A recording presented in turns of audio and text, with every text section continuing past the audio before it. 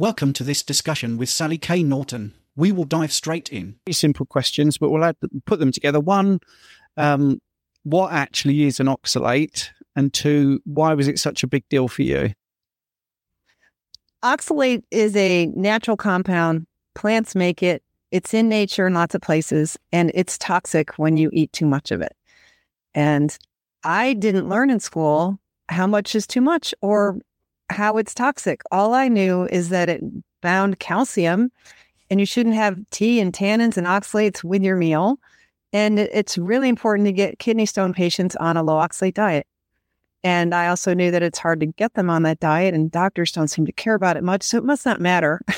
So I got in trouble because I was ignorant about oxalate, and I shipwrecked big time and was so shocked that my long list of health problems all seemed to be connected to this problem of eating sweet potatoes every day.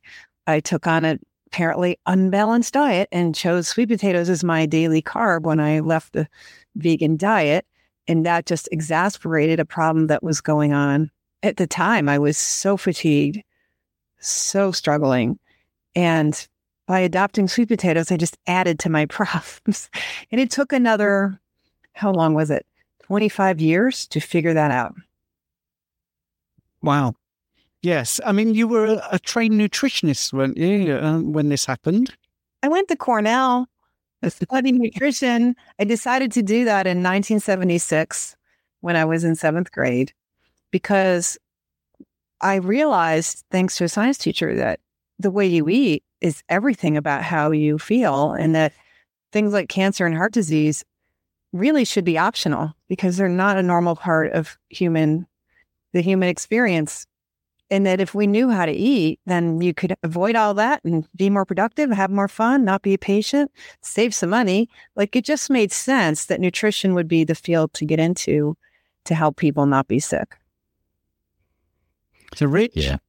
Yeah, I agree. It's, but I don't know about you, Sally, but it almost seems like a thankless job. It's, when you look at, the doctors that are paid, lots and lots of money, and I work with lots of doctors, and I believe that they are there for the right reasons. They get into becoming a doctor for the right reasons, but I think that they are trained by the pharmaceutical companies or trained in medication.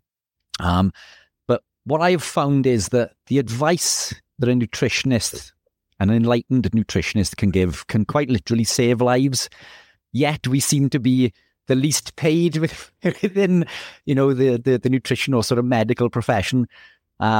Stephen and I keep bouncing this back constantly through, the coaching sessions and training and things that we do, that it's an awful lot of free time given educating people, because people are almost, when you tell them eating spinach, is bad for you, they instantly switch off. And it's a hard hurdle to overcome. So are these difficulties that you have found yourself? I mean, obviously, you're an author of an incredible book and now gaining traction within. So whatever you seem to say now is gaining that traction, and you've gained that authority and trust within, the community. But early on, was it like that, or were you up against, other people within the community and medical profession? Well, being into eating healthy makes you unpopular in every circle. Right. So you're already this person to turn off and not listen to. And of course, it was really interesting to get back to one of your points. At Cornell, my TAs, the teaching assistants in my nutritional biochemistry course, were all MDs, or they had finished their MD part of their education and were doing a year or so in nutrition, either to get a PhD or to enhance their chances for their residency. I'm not sure, but they uniformly told us that the dietitian status in the hospital was under that of the janitor, and that we as dietitians, that's what we were expected to become, would have to make our assessment and dietary plan feel like it was the doctor's idea in order for it to get taken seriously. So yes, both at the dining table and in the hospital, the nutritionist is not regarded as important. And yes, the message of my book that the foods we're trusting to be healthy are actually undermining our health is really shocking that someone can bring up this countercultural notion that is poo-pooed in every circle in medicine, online, wherever, and yet it is gaining traction. How does one get a countercultural set of scientific ideas out there and have it stick? Because it's changing lives. People literally, you said some information can literally save lives. And I have clients and followers who will tell you just that. So that makes, what was surprising to me is when I figured out what was wrong with me, I thought, well, I'm one of this odd set of people that has this little minor problem.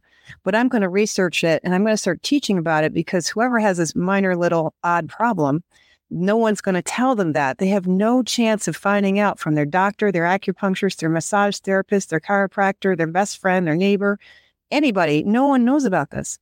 So I thought I would just squeak a little bit and share and teach and learn. But much to my surprise, what I think I'm learning is that all of humanity is essentially oxalate poison to some degree or another.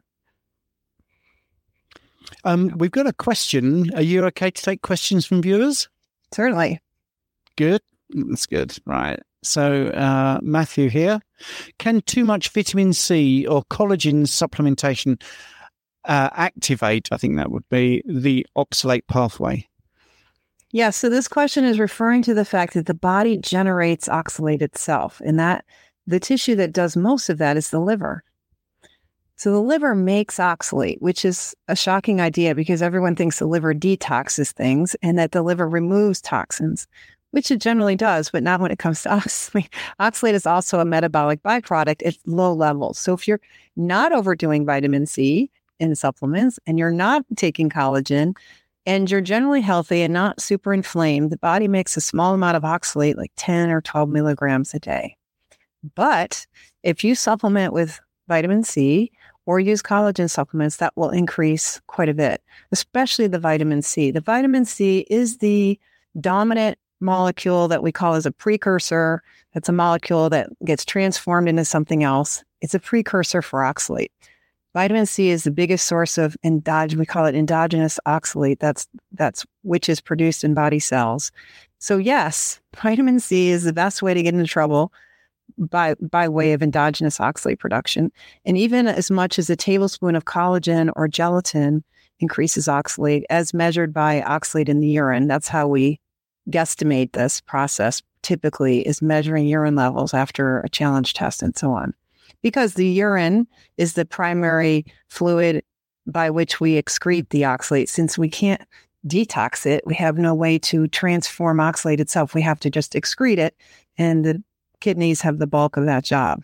My thoughts were that, I'd like to hear a little bit more about Sally's journey in regards to the transition and, what sort of things how did you notice that you were unwell originally when it came to this? Because it's, it just baffles many people that these foods, we're told spinach is a superfood, turmeric, all of these other things. And I've been guilty myself of consuming lots of these foods during my early days, gravitating into becoming ketogenic and then eventually carnivore.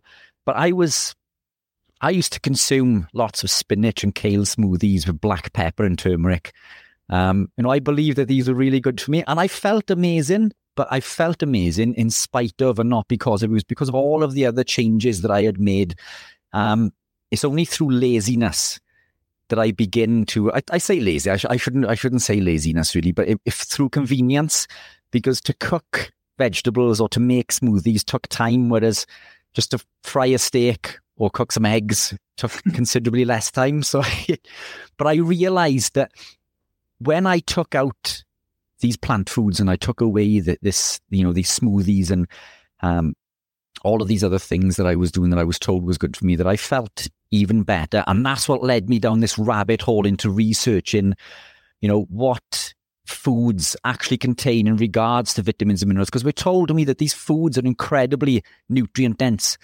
But the truth is they're not. They are incredibly low density in regards to vitamins, especially when we compare that to highly bioavailable, animal proteins. But I'd like to hear a little bit about your story and your journey. And I think the listeners would love to do so as well, if that's okay.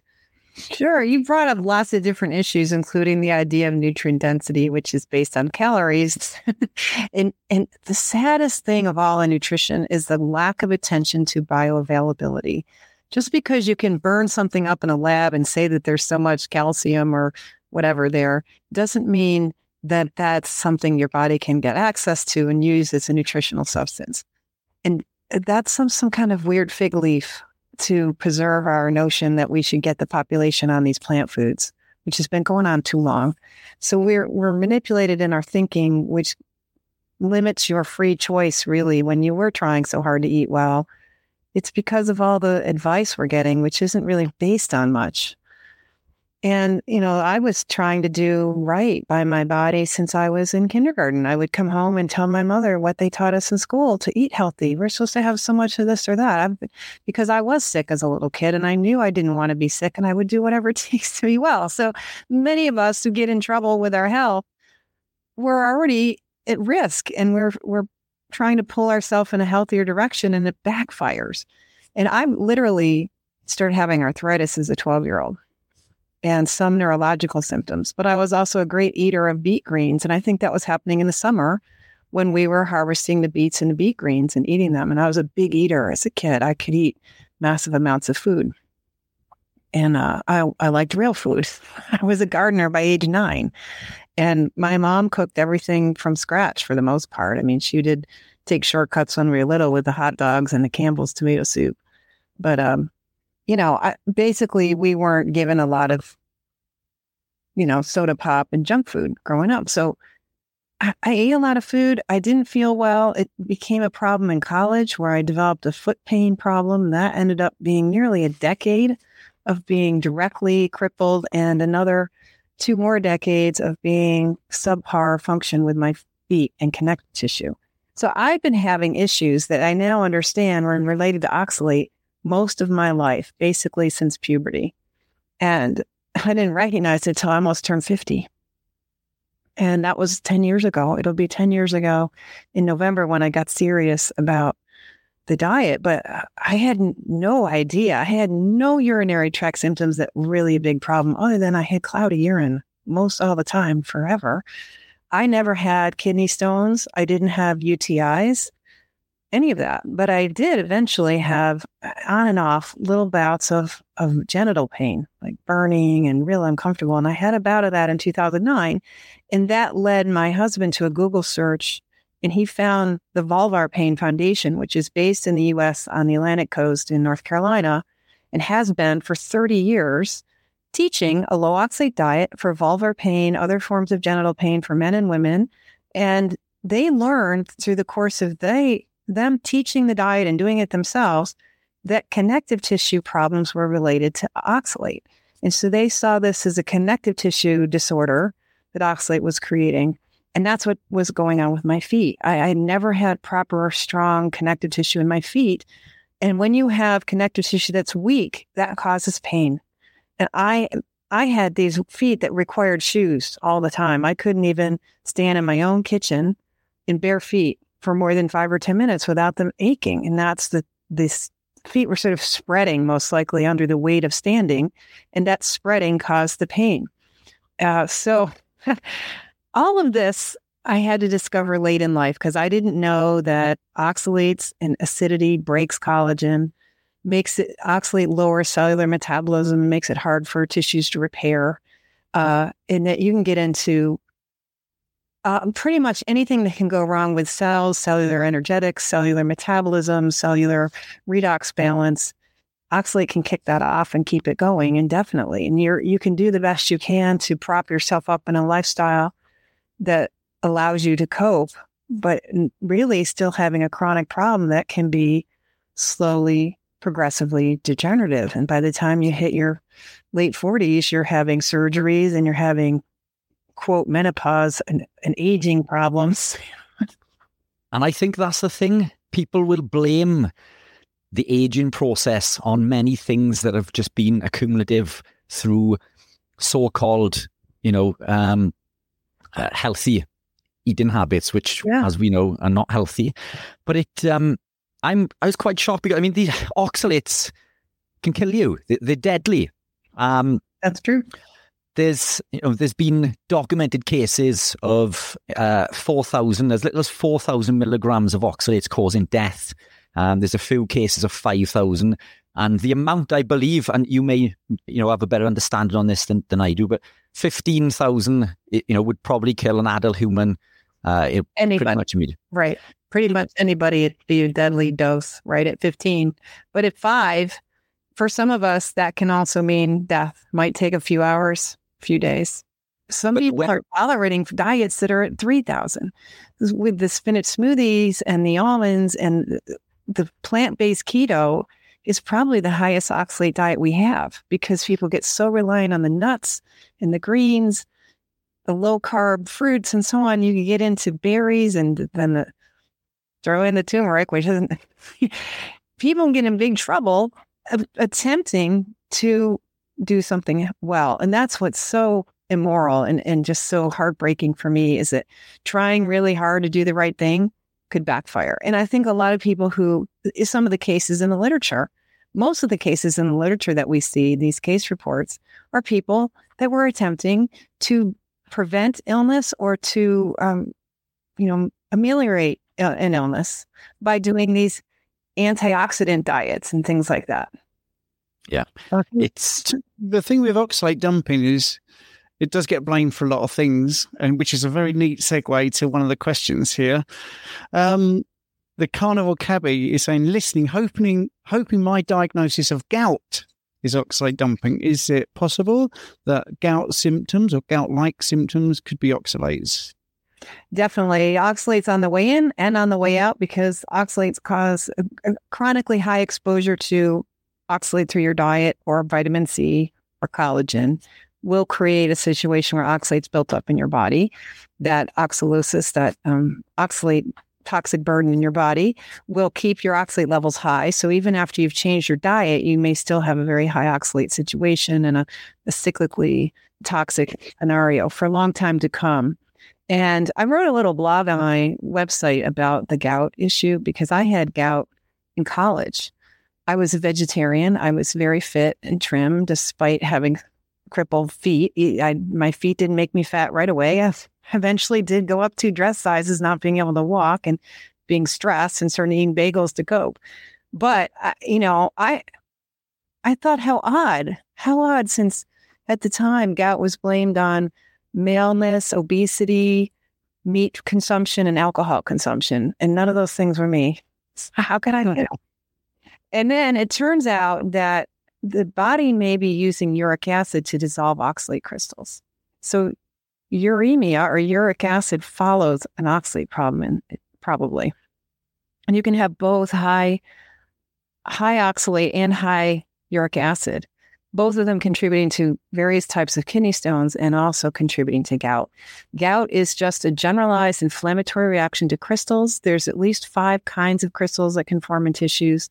And any kind of inflammation that's involving joint tissues in reaction to a crystal is a form of gout. We call the other non-uric acid gouts pseudogout, and we because we have a drug for uric acid gout. We don't have drugs for the others, so we just kind of dismiss them. But the truth is that gout is just an inflammatory reaction to crystals in joints. Oxalate is a very common crystal in joint that can get transformed into uric acid crystal as the body's trying to remove it. We think there's very little science looking into this. There's not necessarily the incentive to do the science to be able to say with proof. I think one of the things I would say was, I was low carb 10 years ago. Basically, my history, you don't know me very well, Sally, but I was doing everything perfectly. I was an athlete like you and, doing the skim milk and porridge oats and fruit and not touching red meat, no fat, personal trainer running 3 times a week, 10 miles. And I was getting fatter, sicker, pre-diabetic. I had a big rash here, a coronary artery calcium scan of 639, never smoked, never drunk.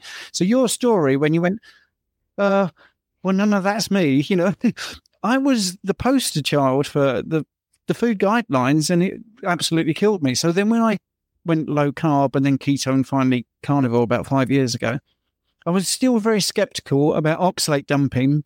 Yes, I was the same as Rich. I was an idiot. I did all the smoothies and all that, and turmeric and black pepper because it makes it more bioavailable. And then one day I had a crystal. Actually, you can see I was looking at the wrong bit because I've got a mirror on my camera. But yeah, I started having dumping out of my own eye. So I was very skeptical until that happened. And I thought, wow, I'm getting this. And then I wanted to mitigate the pain because it was quite uncomfortable, actually. And we've had loads of people asking these sort of questions. So if you are experiencing oxalate dumping and once a week man, oh, by the way, when you first came on, there were hundreds of messages just telling you how wonderful you are. We would have possibly filled up a whole hour of those messages. So I'm just sticking with the actual questions. Once a week man who has previously said he's not weak anymore and it's thanks to you. He's been oxalate dumping for a couple of years now. Would one square of dark chocolate a day be a good dose to slow this? And if you could broaden that out to what is the best way to slow it? Answer that question maybe. And then is there other ways to slow down oxalate dumping? This oxalate dumping thing is really phenomenal. The word dumping was coined by Susan Owens, and it really refers to an extreme event of high purging from the tissues. So this is in the tissues, and some probably major inflammatory cytokine storm and so on is encouraging multiple tissues to clear at the same time. This is very dangerous.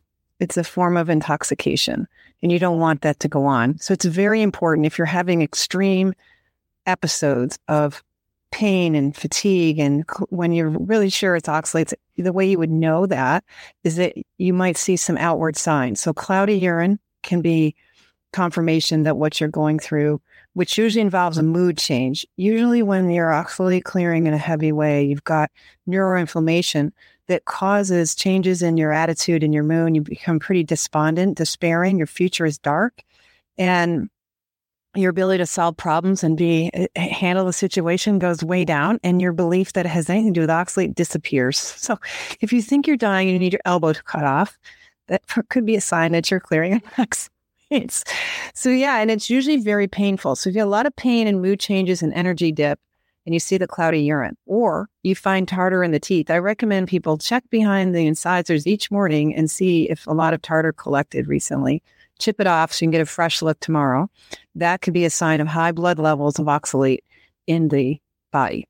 So if the tissues are releasing oxalate into the blood, chances are it might affect the tartar in your teeth. It can affect the amount of junk that collects in your eye overnight, if there's a lot of it, or if even stuck on your face. That could be oxalate clearing. Gritty or burning stools could be a sign of oxalate clearing, and skin things, little rashes and boils. Like you say, sometimes people release whole crystals from their eye area and from their skin, their scalp, jaw pain, facial pain, bone pain. These can all be signs of the oxalate clearing episodes. You do not want to let them carry on or be really extreme, because it is causing additional vascular stress and damage. So you do want to slow this down. And it just seems to be that the body's got this mechanism for knowing when you're eating oxalate, and that puts it in a holding mode or a sequestration mode to try to keep it out of the blood and keep the kidneys under reasonable workload. When you go really low for a long time, depending on the other resources you have, and I think literally that a low carb diet and a low mineral intake will delay the oxalate clearing. And I've heard people who have been carnivore for years and years finally seeing a sign 3, 4, 5, or 6 years out after they've been off oxalates pretty much 100%, except a lot of people hang on to a little bit of tea and chocolate in their carnivore diet. And that is useful to be eating some oxalate. It's a little tricky because there's not necessarily an exact amount of food or exact amount of oxalate in a particular situation. You have to kind of work with your body to see where the lever is. So it's kind of like working the gas pedal and clutch on your car. You need to know how to kind of work with them and feel the body response. But if you're really sick, the good answer is to start adding in some oxalate every day. I usually recommend you start with a dinner meal, because the clearing and housekeeping that's happening in the body to get rid of the oxalate poisoning tends to happen while we're resting overnight. So if you're on a normal cycle and you sleep at night, that's the time of day your body's more likely to do this. So by timing your oxalate dosing for around the end of the day, you might get more effective response, but you need enough. And you need a food that you're not also allergic to. So you got to be careful about that. You also need to vary it enough, because if you took that same square of chocolate every single day, your body would just get used to that as normal and ignore it. So it may not be strong enough. So you may need to pulse it every third day. You may need to double the amount of oxalate. If you're too sick and tired to be thinking about, I should have 4 sweet potato fries or 3 cups of tea or something, you could keep something like beet juice in the refrigerator and take a jigger of beet juice, something simple. Tea is a very popular thing to use if you tolerate it. You probably need to use double strength by using 2 tea bags. It's the amount of tea, not the amount of water that matters. So to increase the strength of the tea, you need to use more tea. And you play around. I usually ask people to start with about 30 milligrams of oxalate, which is almost 2 tea bags worth of oxalate. And off the top of my head, without knowing the percent of dark chocolate, I can't really tell you how much chocolate it is. But the amount is something you can start figuring out. If adding it isn't helping you, you're probably not doing enough. Brilliant. We have a question here, which I'm very ignorant of, but that's why you're here. Because there are supplements that help with this issue, like Chancer Pydra, which I think is a herbal thing, or phosphorus, and others, yet no one ever talks about it. Why? Does that ring a bell with you, Sally? Yes. Chancer Pydra is a very popular, what they call stonebreaker herb. It's said to help you break up kidney stones. It's not necessary, because really the things you need to break up stones are citrate and enough calcium, and you need your pH in your body controlled. So it's one way to do it, but not my preferred way. I'm not really a big fan of playing around with herbs. They're drugs and they're complicated, and it's something you could become allergic to. It's simpler to make sure you have enough citrate in the urine. And you can do that using bicarb and using citric acid in supplements like magnesium and potassium and calcium citrate. Lemon juice is very helpful and well documented to have enough citrate. If you get a half cup of lemon juice a day, which is a lot, you can do a lot to break up kidney stones and help you avoid getting kidney stones with basically keeping the pH right in your urine. And there's lots of tools for doing that. You don't necessarily need a magic herb to do it. Some people think it's benefiting them, but the literature is pretty equivocal about whether it is even effective or not. Carl's just quickly asking, have you ever come across anyone with teeth sensitivity? Oh, yes. This is a very common issue with the sinuses and the jaw and the face. This is all high vascular tissue, full of calcium, very attracted to oxalate. We pretty much all have some form of oxalate damage in the roots of our teeth or our jaw. And if you are now on a low oxalate diet, you went from like plant keto to carnivore keto, or, you are likely to get some episodes with some, how that eye crystal hurt a lot? The mouth pain can be intense. You're going to feel like you need your tooth pulled. It can be quite difficult. It might last, up and down a bit for 6 months or more. So if you have the tooth sensitivity, check it out. Make sure you don't have an infection, but be very careful about the dentist rushing to the conclusion that it is an infection. Get 2 or 3 opinions. Don't give up on a tooth prematurely, because mostly the low oxalate diet, whatever form you do, especially if you're getting enough citric acid, will improve the dentition and help you repair your jaw and keep your teeth. That's a great answer. I'm sure Carl will be very happy to have that question answered. Co-create happy. Thank you for the super chat. Can oxalates trigger heart and or kidney issues like AFib, heart rate irregularities, lower heart functionality rates, blood clots, lower kidney creatine and filtration rates? Nice big question. Yes. Yes.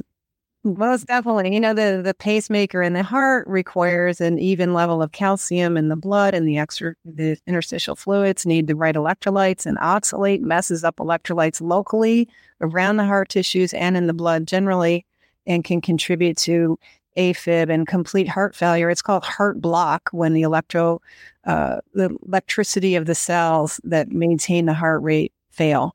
And that can be a form of a heart attack. And that's well documented in the literature. In fact, with these cases of dietary oxalate poisoning, the thing that ultimately kills the person is the heart attack.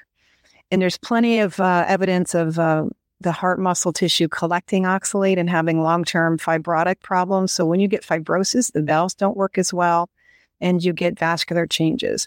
The capillary beds all over the body, including in the eyeballs, can be degenerated by the presence of oxalate in the blood. So even while you're dumping oxalate, you could be degenerating the capillaries that feed your cardiac tissues, your eyeballs, and everything else that you love. That should be held near and dear to you. Your magical body that's doing its best to cope with toxic foods.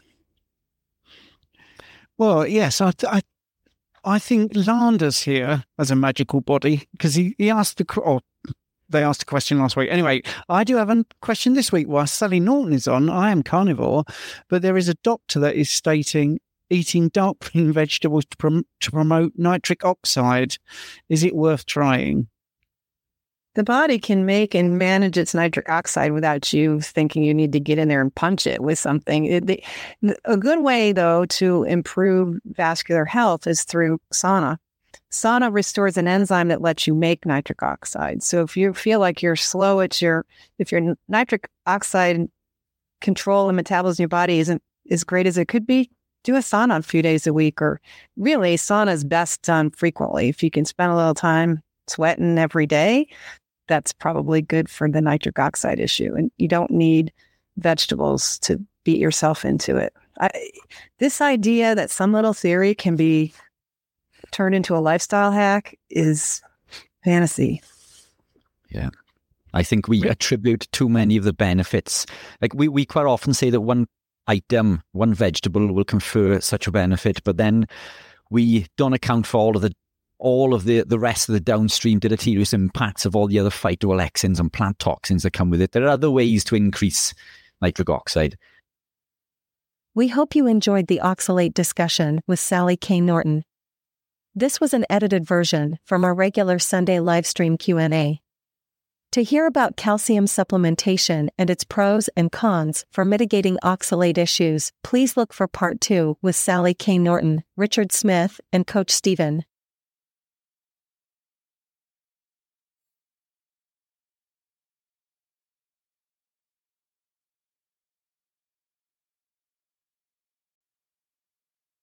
Thank you so much for listening to my podcast. I hope you enjoyed it. Your support means the absolute world to me, and if you're enjoying this show, I've got a small favour to ask you. I'd be incredibly grateful if you would consider becoming a supporter and make a small monthly donation. Your contribution will really help to improve the show. I'll be able to improve the software, maybe put a few more episodes out, and do many things that I'm hoping to do in the future. Do them a lot quicker. So, it's a small monthly contribution. You can cancel at any time, and the link is in the show notes. Thanks very much for listening.